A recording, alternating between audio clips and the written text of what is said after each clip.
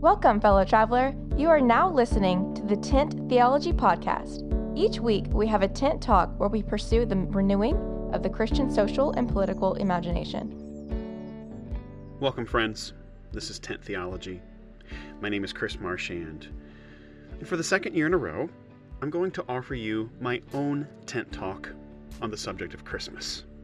I suppose you might say it's becoming a tradition. If you do something more than once, is it a tradition? A few years ago now, I wrote a book called Celebrating the 12 Days of Christmas. In that book, I started to develop the idea that all seasonal festive celebrations tend to fall into four different categories. Here they are. They're simple: worship, festive celebrating, service, and rest.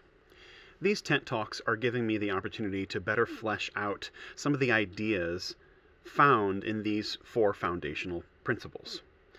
The first tent talk was on the idea of service, and today's is going to be about rest. When we come into a holiday, into a season of celebrating, we tend to want to worship. We tend to want to find ways to party, to celebrate. We also naturally want to just rest and slow down and do nothing. And then there's always this twinge of, yeah, but shouldn't we be doing something to help other people? Now, what you might already be noticing is that the four foundational principles feed into each other. Today, here's what I'm going to offer: that the other three naturally flow out of the principle of rest. I'll give you an example of what I mean. When you have taken time to slow down, you've read that book, you've just enjoyed time with family, well, then you begin to think, I need to go serve others. I need to give out of my own surplus to bless somebody else. Have you made the connection? Out of our rest comes a desire to serve. So the resting of our holidays flows into the service of others and giving out, pouring out ourselves for others during the holidays. But it's the same thing with a festive celebration, let's say. We've been resting, we've been taking times to relax, and then we're like, I'm kind of getting bored of doing nothing. Let's do something fun. Let's do something active. Let's go have a snowball fight. Let's go sledding. Let's fill in the blank. What does that look like for you? Sometimes it's just a board game, and that's enough. I would also argue that resting naturally leads to worship. Resting naturally leads to contemplation, to wanting to think the deeper thoughts, the greater things of our lives that we often can't even comprehend because we're going so quickly all the time. That little undercurrent of our lives where we think, I need to be bettering myself, but I don't have time to slow down. I just have to work. I have to move. I have to keep things going in my life or my family. When we take the moment to not do something, as followers of Christ, we're drawn to worship. And then I would say the natural flow from that self-worship, and I don't mean worship of ourselves, I mean our own personal lives being drawn to worship. I would say we're then drawn to communal worship. Let us come and worship together. Let us do something together as a community. Hence our Christmas celebrations. But in order for us to get to service and celebrations and communal worship, we first have to learn how to rest. Now, I've been wanting to do this tent talk for the better part of a year, but to be quite honest with you, I just haven't had the time to slow down and actually record and research for this podcast. I haven't had time myself to slow down. How do I have time to prepare for a tent talk on rest if I can't even rest myself? I have felt in the midst of preparing for this that how could I possibly give a tent talk? My life is in so many directions. I feel like I'm just scraping by, getting the things done day by day. Well, I'm not here as an expert example of how to rest and Sabbath and abide. I'm here to tell you what Christmas offers us as a way of teaching us how to model what rest might look like. When I initially began researching for this book on Christmas that I wrote, I was initially interested the most in the individual holidays. So, for example, December 26th is Boxing Day or St. Stephen's Day, and on it follows. You get the circumcision of Jesus, or the naming of Jesus on January 1st. All the different holidays leading up to Epiphany. I was really interested in all the different traditions and practices, the rituals that came out of all of these feast days on the church calendar. But what began to become more clear to me was that the 12 days of Christmas were about an extended season of rest. Here's what's interesting about that. And historians often go back to the way that agrarian societies or the feudalistic societies of Europe were organized and structured. So you have this society built upon the lord, or whoever has happened to be the aristocrat in charge of the land. And all year, the people around them are just working constantly. And the harvest comes in. And if they're going to kill an animal over the winter, how do they preserve their meats? Well, guess what? It's a lot easier to preserve your meat when it's cold outside. And you can keep it frozen or semi-frozen most of the time. You don't have to dry that meat. You don't have to slaughter it immediately and then eat it. So the lives of European feudalistic people, agrarian people, naturally slows down during the winter months.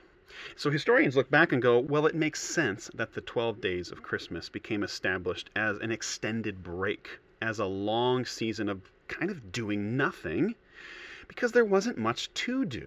They needed to slow down, and quite frankly, everybody was kind of miserable, except for the lords, of course, the aristocrats. Therefore, the 12 days of Christmas acted as a release valve, a carrot dangled in front of the peasants of Europe in order to say, oh, at least we get the long break during Christmas. I think that's all very interesting and incredibly true, but here's what we tend to do as modern people. We say, oh yeah, but that's not us. We don't need to have this long break because we're not the same kind of society. We're not peasants. But really, are we so different? I would want to counter and ask. I look around at our societies and I see a people that are sleep deprived, that feel the need to constantly be on the clock.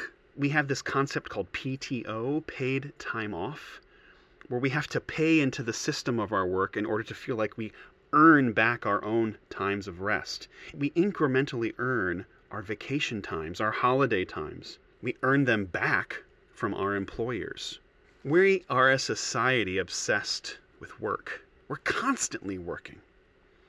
So sure, we don't have maybe some of the more natural flows of the cosmic calendar where the daylight wanes, and then also the agricultural calendar where the harvest is coming in. Sure, our lives are a little, we have transcended that to some extent.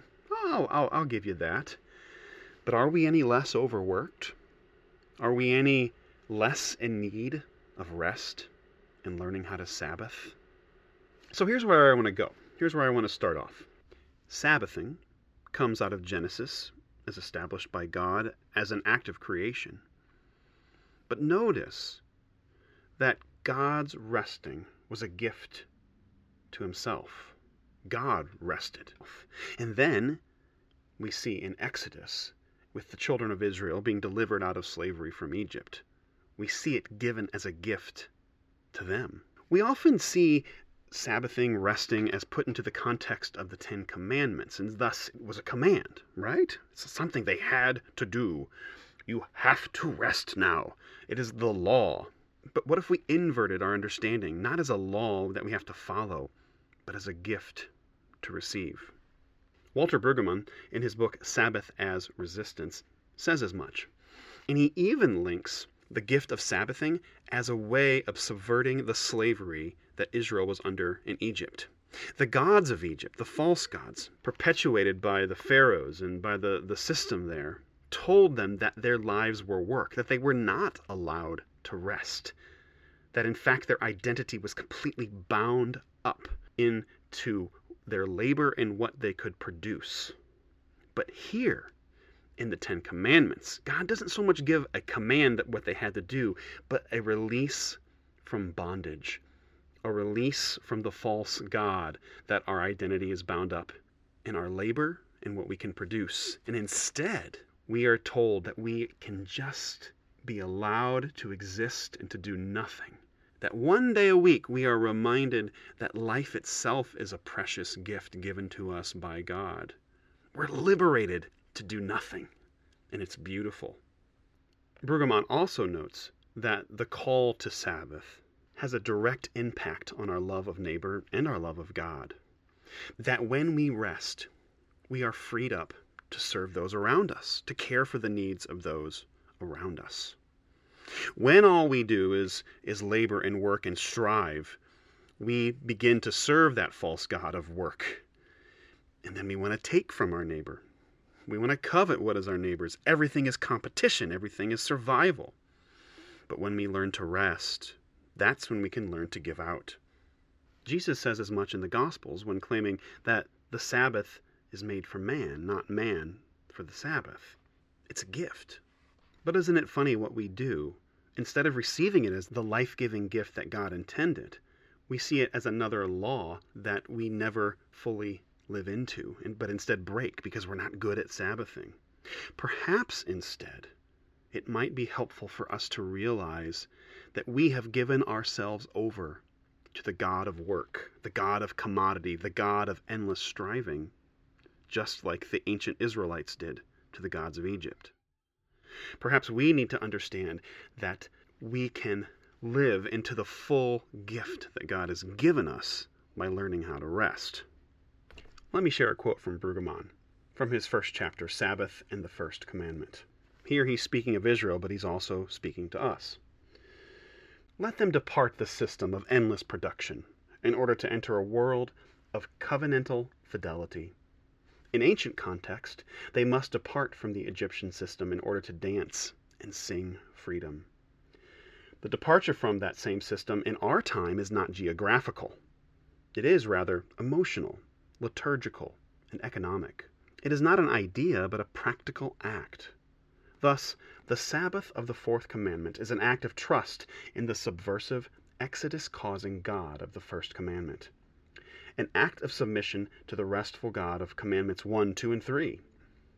Sabbath is a practical divestment, so that neighborly engagement rather than production and consumption define our lives. It is for good reason that Sabbath has long been, for theologically serious Jews, the defining discipline. It is also for good reason that Enlightenment-based autonomous Christians may find the Sabbath commandment the most urgent and the most difficult of all the commandments of Sinai. We are, liberals and conservatives, much inured to Pharaoh's system. For that reason, the departure into restfulness is both urgent and difficult. For our motors are set to run at brick-making speed. To cease, even for a time, the anxious striving for more bricks is to find ourselves with a light burden and an easy yoke. It is now, as then, enough to permit dancing and singing into an alternative life. What I'd like to argue is that the season of Christmas, and by the way, as a reminder, I'm of the opinion that the 12 days of Christmas starts on December 25th and ends with the Feast of the Epiphany, 12 days or so. I would also argue that many of us naturally enter into a week-long Christmas celebration from the 25th until New Year's. We naturally do this. We naturally slow down. I would want to give us the opportunity to see that Christmas season as a true chance to rest and slow down and refresh. Now, the Sabbath is certainly a weekly holiday of sorts. One day of week taken to rest and do nothing, to worship, to spend time with family. But I think we can also look at the witness of Scripture and see that God gave Israel extended celebrations and festivals that could also be called longer Sabbaths within their yearly traditions. And so it is with Christmas. Is there a law to say that we have to take off 12 days or 8 days during Christmas? No, there isn't. But there is a warrant for saying, you know what? At certain times in the year, we slow down and we enjoy life and realize that our identity is not bound up in our work. Perhaps Christmas can once again be established as one of those holidays. Hence, the focus on the 12 days. If we as a culture, as the societies and the communities in which we live, do not become disciples of rest, we learn how to rest in other ways. Our bodies, our minds, our psyches, our spirits, our souls, they force us to rest. This comes out in all kinds of different ways, and really unhealthy habits. I mean, the one that we are perhaps most drawn to think of is addictions. We're addicted to sugar, to different foods. We're addicted to binge watching television shows. We're addicted to all kinds of substances. I know there's different understandings of substance abuse, but our lives are given over to the substance because normal, ordinary everyday life is so miserable. We soothe ourselves, we self-medicate in all the various ways possible. What's fascinating is that looking back on the history of Christmas traditions, we see the exact same thing. In European society, in various cultures, especially in France and England, there were these traditions called misrule, the Lord of Misrule, the Feast of Fools. What happened is a number of rituals of social inversion. The powerless, the poor, would be elevated for a day or for a season, and they would be given some kind of pseudo-power by those who were truly in authority. The bishops, the magistrates. They would elect a lord of the misrule, a lord, a fool, if you will, who would become a bishop, a mock ruler. And they would be designated, almost like a court gesture, as the ruler of the festivities. This is, by the way, where a lot of people come in and talk about the pagan origins of Saturnalia when it comes to Christmas traditions. There's a lot of truth to that. What would happen, though, is for a brief moment, the pressure valve was released in society. People were allowed to let loose. Men dressed as women, women dressed as men. People that had no power and authority in position would mingle and get drunk, and all manner of debauchery would take place amongst the different classes in society. And people were equalized during this time of misrule. What's even more fascinating is that if you jump to the American South, the antebellum South, during the period of slavery, what you find there is a similar system in place. Slaves were told by their masters that if they worked during the whole year, they would be given their time during the Christmas holiday season. Most slaves were never allowed to drink alcohol. They had to find pockets of times to practice their own religion. They were not allowed to make money on their own. They were not allowed to visit relatives. But during Christmas, it was another carrot dangled in front of them. You will be given that time. Sometimes slaves were only given 3 days, maybe perhaps a week. In the state of Missouri, for instance, slaves were given a month off, 5 weeks off. They could roam about. They could sell, make their own products and sell them in town and make their own money. What we find is that the masters gave this to them as a little bit of freedom because they knew at the end of it they would go back to their enslavement. Now, what happened in the midst of this, and this is where some of these practices, if you've ever heard of the phrase putting on airs, you ever heard that phrase before? Well, what it means is that slaves would dress up like their masters, or they would affect the voices of their masters. They would read aloud and perform as if they were the master. There's also this practice within Europe, and it was popular up until the last century. The general term for it is wassailing. And bands of people would go around in Europe, and maybe for some of us in America, we associate this with something like trick-or-treating during Halloween, where we go from house to house and we ask for a treat. Well, in England especially, wassailing is when roving bands of people would go around, they would make merry, they would sing carols, they would be bawdy, they would tell jokes, they would put on little skits, and they would dress up in all kinds of different costumes. And they would go from house to house. And what this was a form of social inversion, because the roving bands, in their own way, represented the master. They represented the tax collector. They came calling to receive their due, to receive their payment. Because remember, this was the powerless putting on an air of becoming powerful. and they would ask for their payment. So they would go to a wealthy establishment, to an estate, wherever the wealthier people in their town, their village, their region, and they would bang and make noises. This is where if you've heard of the carol, Wassail, Wassail, all over the town, there's some threats, if you notice, in the lyrics of the wassailing carol. What is being implied is that in this instance, the wealthy must give up and give a gift to those that have not, because the have-nots have taken on the role of the wealthy.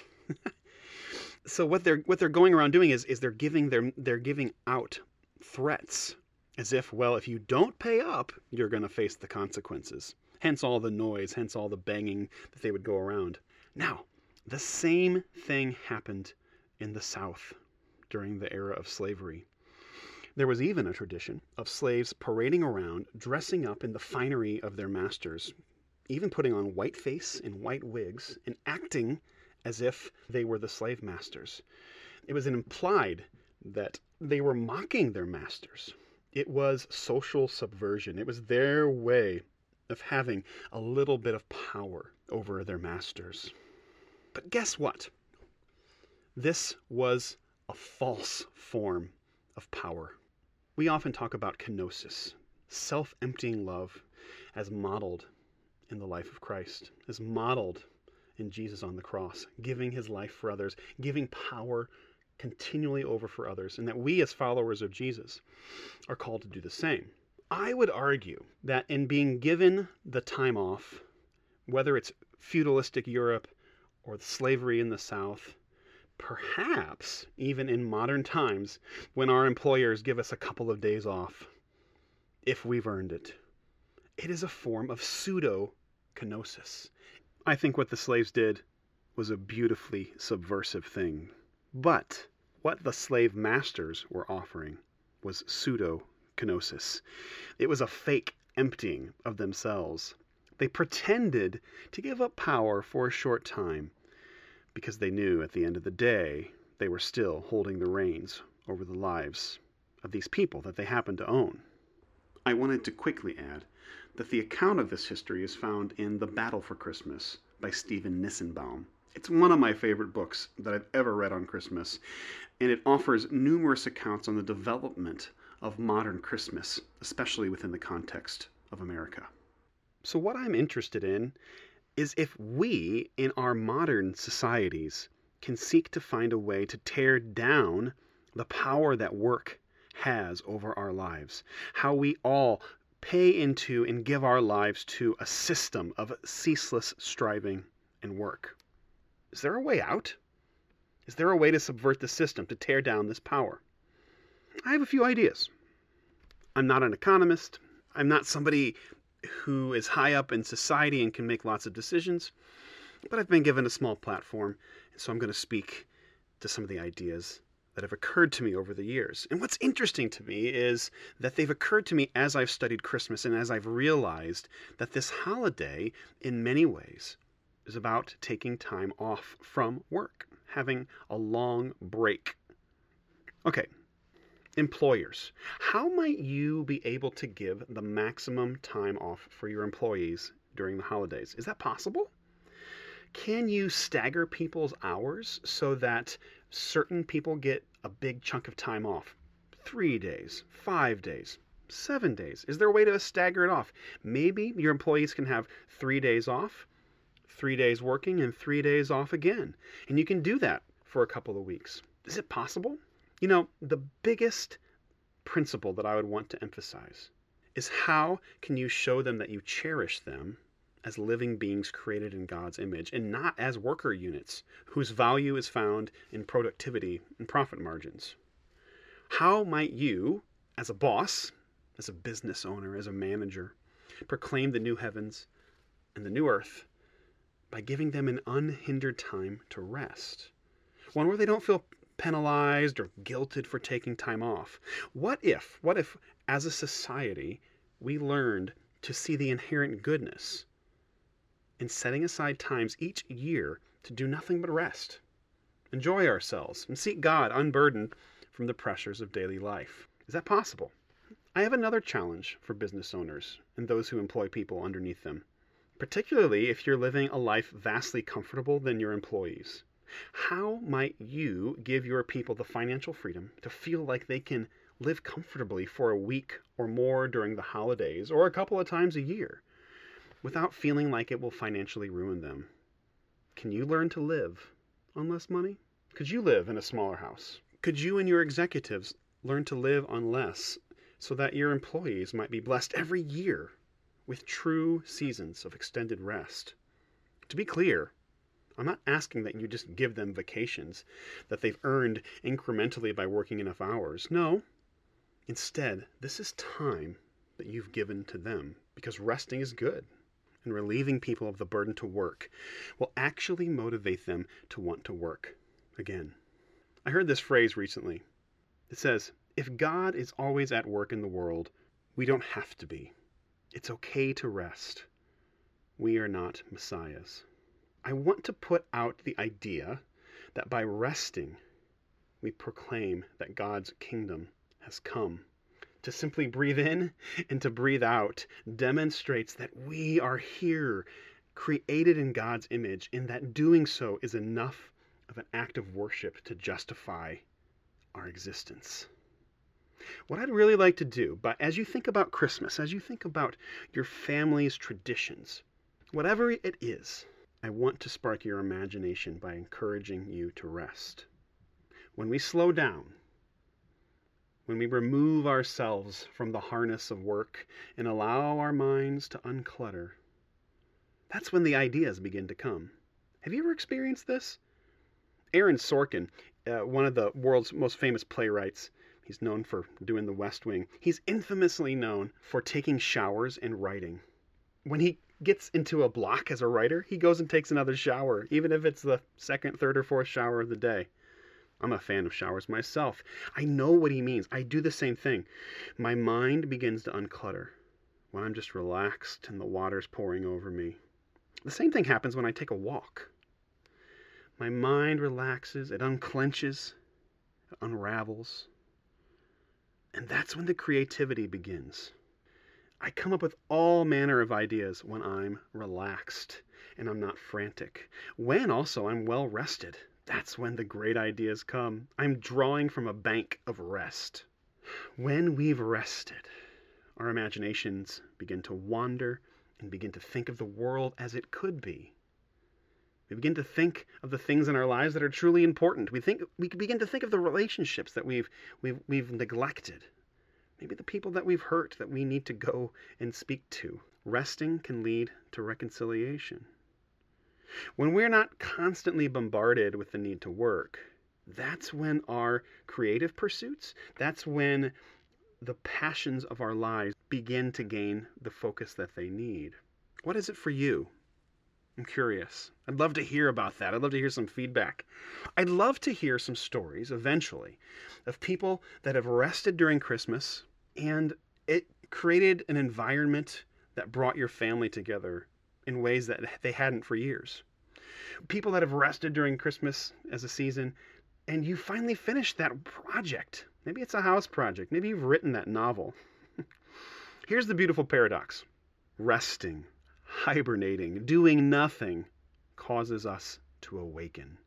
It helps us to realize all that we should be doing. And this is all bound up in the principle of resting. On the seventh day, God rested. The Sabbath was made for man, not man for the Sabbath. We put down our tools of work for a time, for a day, for a season, and we allow ourselves to grow fallow, a field that's just sitting there, doing nothing. And it's in those moments that the seeds of creativity rise up once more.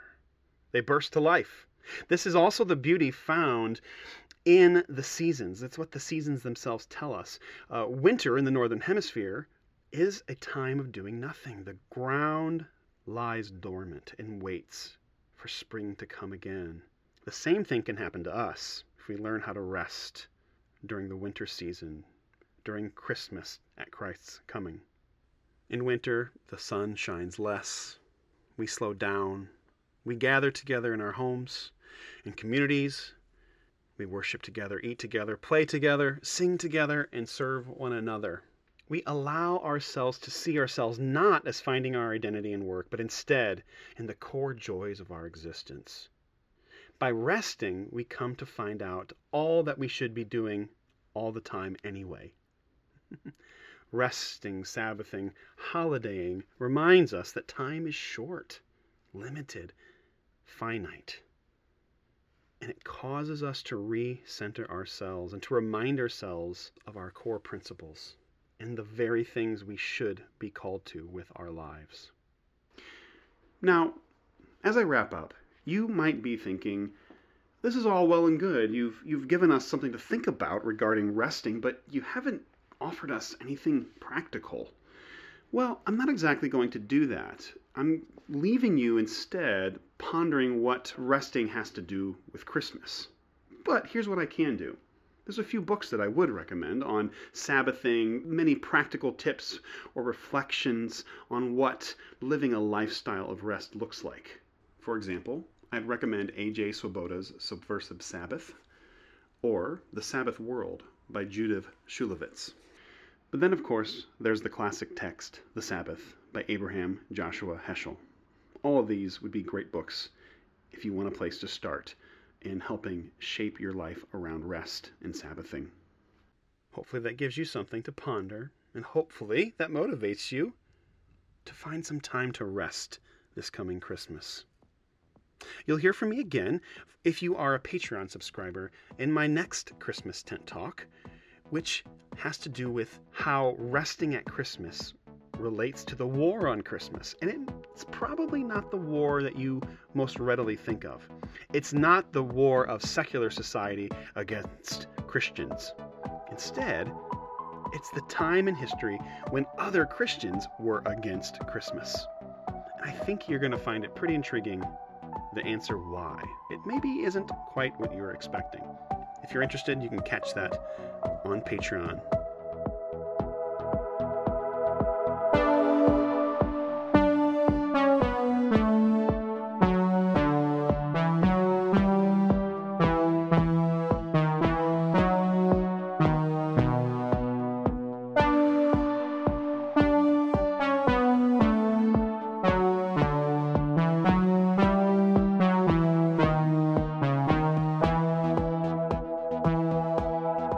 Well, I'm here with my friend Stephen Backhouse, Natasha Beckles. Hello. They've just listened to me go on about Christmas and resting, and now I'm curious what any feedback, responses, any reactions that you all might have. Natasha, is there anything that you want to offer?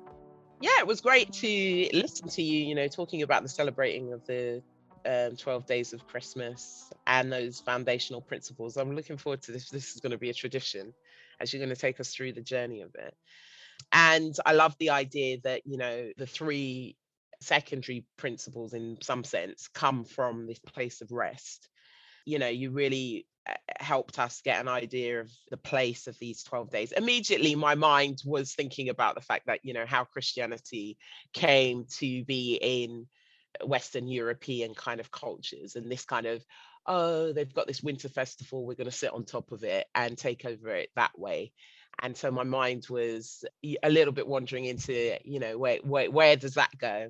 I like the question that you asked also about, how different are we to the peasants at that time in terms of the amount of work that was going on, sleep deprived. Yeah, man, this is our story, isn't it? So is our situation different? Maybe physically we're not experiencing that, but certainly on these kind of psychological levels, that's certainly there. And I like the idea of the rest as a gift from God. That was a beautiful thought as well.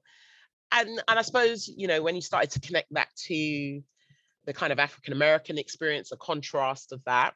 I'm not African American, but I do certainly come from the part of the Caribbean where white supremacy, chattel slavery were first invented and first tested out. And it made me think about the kind of what you were talking about, how these kind of celebrations came about. And my mind immediately went back to the many years that I've spent in the Caribbean. And we have what we call our carnivals, which are called mass, playing mass, which brought me back to Christmas mass.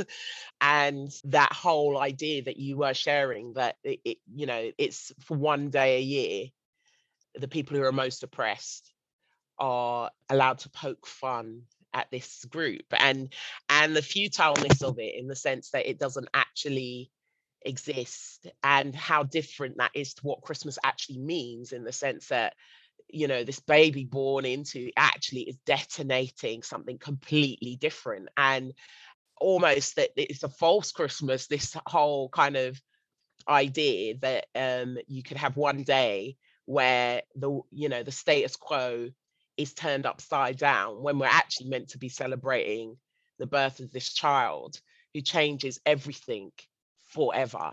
Can we talk about that a little bit?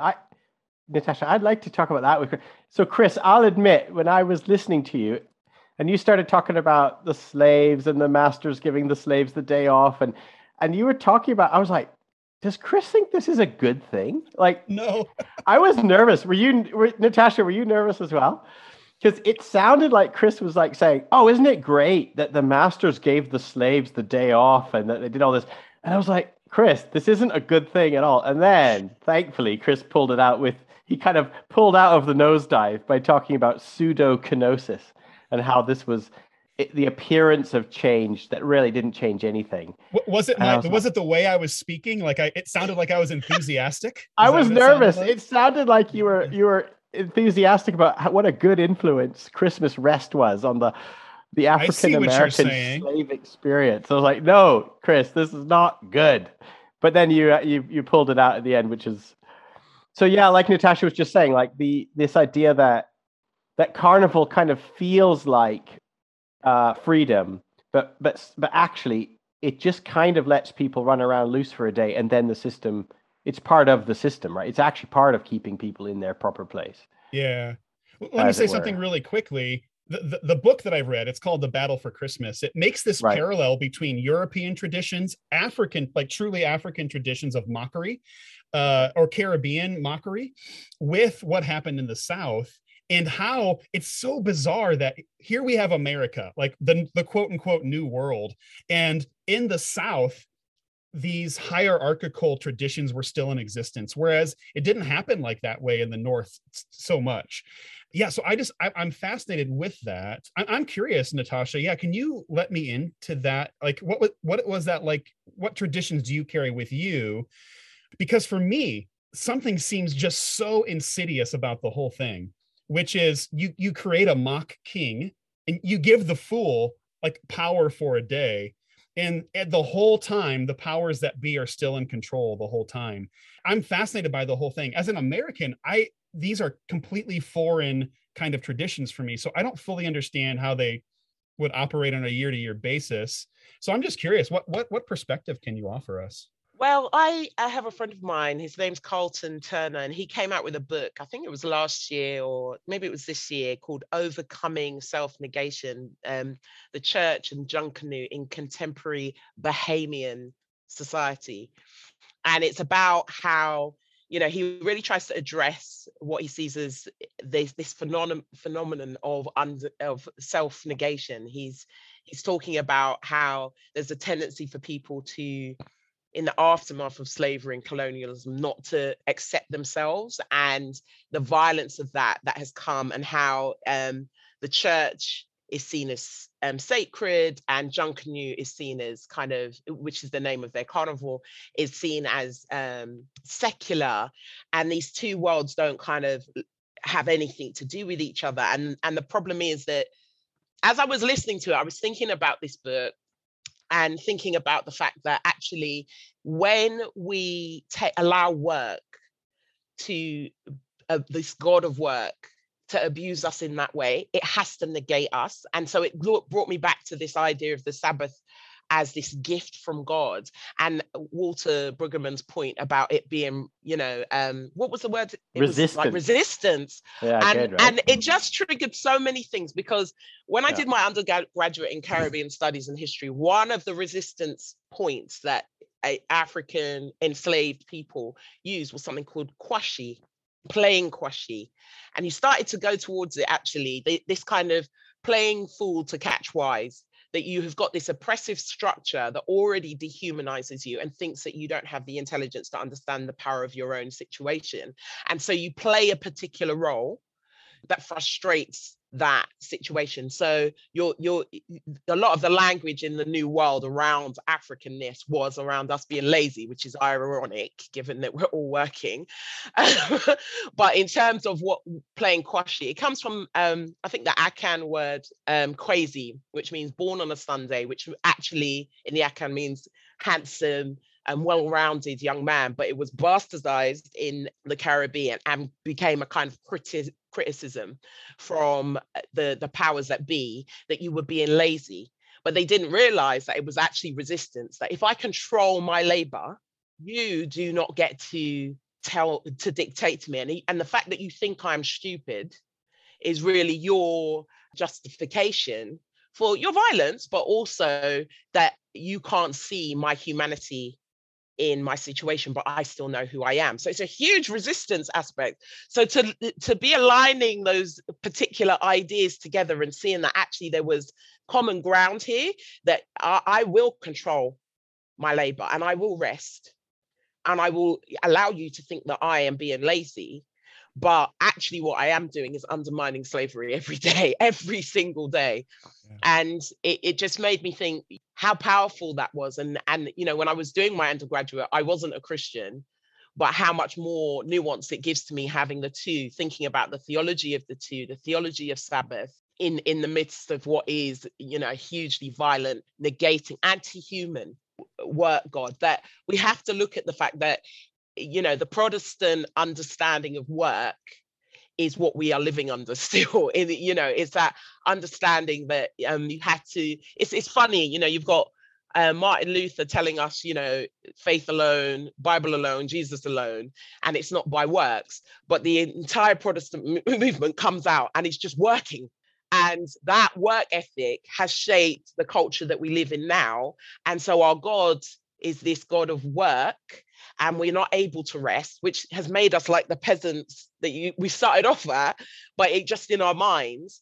And even thinking about this pandemic, if you have a disability, if you have like social issues, that social situation that means that it would be better for you to work at home, you could not get your employee to allow you to work from home. This pandemic has created a liberation day that you can now have hybrid working, you can work from home, and how much more inclusive that is of people who have different, you know, disability needs or whatever, how much more that has been. Without this pandemic, we would have never got to this point. Oh my gosh. But you can see what's happening though, Natasha, like in London, where you live, the office buildings, they're filling up again. Like people are, the command is coming from on high. It's like, no, we got to control your bodies. We need to see you at all times. And you're actually seeing that happen, that the old system is coming back in. You are seeing it happen. But then Bojo says everybody work from home. So we're back to stage one. So that's what I was going to say. I think that's beautiful what you're saying about other people being able to work. But the downside of it is like work now never ends. It fills all the other spaces. Like I can always call upon the worker to be there to, you know, it's like at all hours of the day. So again, it's all about how do we find those rhythms of true rest? If work always has a call in our lives, you know? It's certainly about boundaries. It's about getting those boundaries in the deepest way. I remember that. I'm not talking about anyone else. I was a workaholic. I worked in a school and I was driving home. So I would get there at 7 a.m. and be finishing at 7 p.m. All of those things, but realizing that actually, is that the best way to get the best work out of me? What you pointed out is that, you know, from the overflow of that rest comes all of this creative space. Listeners might know I've recently had a bit of COVID. It wasn't the worst example, but it gave me total rest. And, you know, these creative ideas that your brain has got the space, that the Lord has the space to talk to you about, is just a beautiful thing. And so I'm you know, the potential from this is that if we can learn different rhythms and still set boundaries so that we keep rest, this could bring us an all new kind of enlightenment period or whatever of creativity in terms of us thinking about how we move forward from this last 2 years. I was curious, Chris. I was struck by your comment about like what happens if we don't give ourselves the sort of rest that Natasha's just talking about. That it comes out in other ways. That and you suggested that it can come out in addictions, like sort of false. Like your body's going to get relief somehow. I guess is the way you were saying. Where did that idea come from? That's a fascinating idea. What's the story behind that? I don't know if this is me. This is actually what I'm really curious about this. So let's say we're serving the God of work or the power of work, and we're so miserable all the time. Then when we're finally given a little bit of release, what do? We just indulge in whatever way that we can to get some relief. By the way, I have further thoughts on this, and I want to talk about it in maybe my on the Patreon. I want to talk about it. But Protestants hated Christmas and were against Christmas because of all the debauchery. People were just letting go, not just in the South in America, but in England and in Europe and stuff. And so all the Protestants came along and like they were like, what is happening? Like, this is not good for us. And there's other studies on this, on like the aspect of carnival, the effects of it on a society. I think there's some beauty to letting loose. And I'm curious about how, if we have given ourselves over to work all the time, when we finally get a chance to like have a break, we just indulge in ways that are not good for us. So we're not truly learning how to rest, because so then we're just serving another God. We're serving the God of self-indulgence or something Bacchanalia. Like that. Yeah, Bacchanalia, exactly. Well, this is why you talked about Sabbath as a discipline, or the disciples of Sabbath. And I thought, yeah, that's interesting, because it's not as easy as just saying stop working. No. And now when we all are working from home, it's not as easy as, you actually have to have kind of a muscle memory, an ability to rest, right? Like you have to be mature. And I guess what you're describing, Chris, is that kind of immature adolescent form of rest, which is just self-indulgence. And maybe there's something else that we're developing. So I would say it's immature, but then we've codified it in yearly rituals, so it becomes part of our culture, right? So, I mean, do we say that is? I do not want to disparage our traditions necessarily, but I do have concerns with carnival as a straight-laced white Protestant male. I go, what is happening there with carnival? like I have no insights into that because it's so foreign to me. I'm curious, Natasha, what do we make of that? What should a pietistic white guy like me? Because they're making fun of you, Chris. They're making fun of you. I have, as a fairly newly ordained priest, have every intention of the next time I touch ground with my parents' land, jumping in the carnival, absolutely, because I have got far too much to celebrate. Just the journey, and we're the youngest republic. Barbados is the Barbados. I was gonna say you're Bajan, yeah, right? Yes, we have Azerbaijan, and in that sense, I want to celebrate because I see the history, I see the moment, I see the kind of the spiritual, the legal aspects of all of that come together for me, and I want to touch. It's like picking up soil in Ghana or something like this. It just really recognizing these moments that have come about, that are about a changing of something that I would never be able to have the eloquence to explain, but I see it in that sense. So I certainly will be doing that. And for me, I look at priesthood as being the sacred party organizer. That's in my understanding of what it is. Cool. Gathering That's fun. Of the mass. That's the whole point. I mean, there is a huge celebration that involves food, Lord of the Dance, all of that around there. And the bit of us that has become so square Protestant dry out in that sense, that it's killing the party. Why are you killing the party? The entirety of creation is here at the pleasure of the Lord and the overflow of his love. And that the secular, I understand that the word secular originally meant this second period of time since Christ came. So it all belongs to him. So I suggest we have a party. That's my I like that idea. The priest leading the party. You're not partying against the priest. The priest is in the front. The first one on the dance floor. Right in the front. I ordered the food and I booked the DJ. And Jesus got drunk people even more drunk as his first miracle, right? To be full on the spirit. You understand? There is a difference here. Your Pentecostal roots are showing, Natasha. You're too afraid to admit that Jesus might have got people drunk. Well, he did. That was the wedding. I mean, I don't know if anybody reads the same Bible as I do, but it's like the best wine is to come. I love it. Yeah. So two things there, Natasha, which I think really are beautiful. You're making me want to do a PhD thesis on this. Mass as carnival, and priest as king of fools. It's not so much that the priest or the bishop is the dignified one. Instead, you're the one leading God's people into the celebration, which you have to be a little bit foolish and a little bit undignified to do. You have to do a little bit of David, man. Do a little. I was going to say, it's like David dancing before the Lord, isn't it? Yeah. Absolutely. Yeah. I'm looking forward to heaven. I expect that we will be having a great time. There will be much to celebrate. There has been much sorrow. So I look forward to the joy of that. And the Protestants in heaven, they're still just sour-faced and like. No. They getting. I'm sure they're getting their groove on now, because really they'll have to, come to terms with it. And it is that prodigal son, and the older brother that is looking at these situations and like, oh, you're not having a party for me. That's the first thing that God does. His son has come back. Have a party. And those people that are looking at this and it's like, oh, it should be trim and prim. I'm like, babe, get over yourself. Yeah. Rest is a serious business that you shouldn't take too seriously. Right? Like you should kind of, I don't know, like you shouldn't micromanage it and control it, and yet you should do it, and you should make sure it's protected and safe. So I agree with that. I definitely agree with that. We've all been on holidays where somebody's micromanaging every second of it, and you're like, rebuke ye. I came to chill out. There is going to be a part of, when you've not had freedom, you're going to be reckless with it to start off with. But once it becomes part of who you are, it changes. So, the partying isn't what you want to do. I don't know how many of our listeners, when they were younger, used to go out to parties, but I spent many times in parties. I enjoyed myself.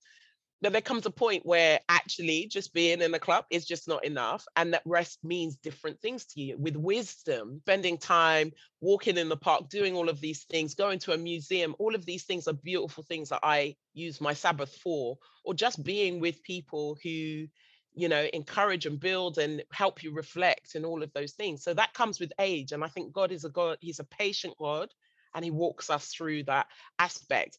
And it is sad that we have people that are like, don't do this, don't do that. And they're killing that moment of pushing through to that moment of Sabbath rest, that deep rest, that the Bible talks about. That is the other side. It's deeper than just taking the day off. It's really meeting with God in a deeper way.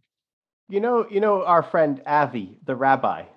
So that I do this podcast called The Hyphen, and Chris does the music for The Hyphen as well. So he's also involved.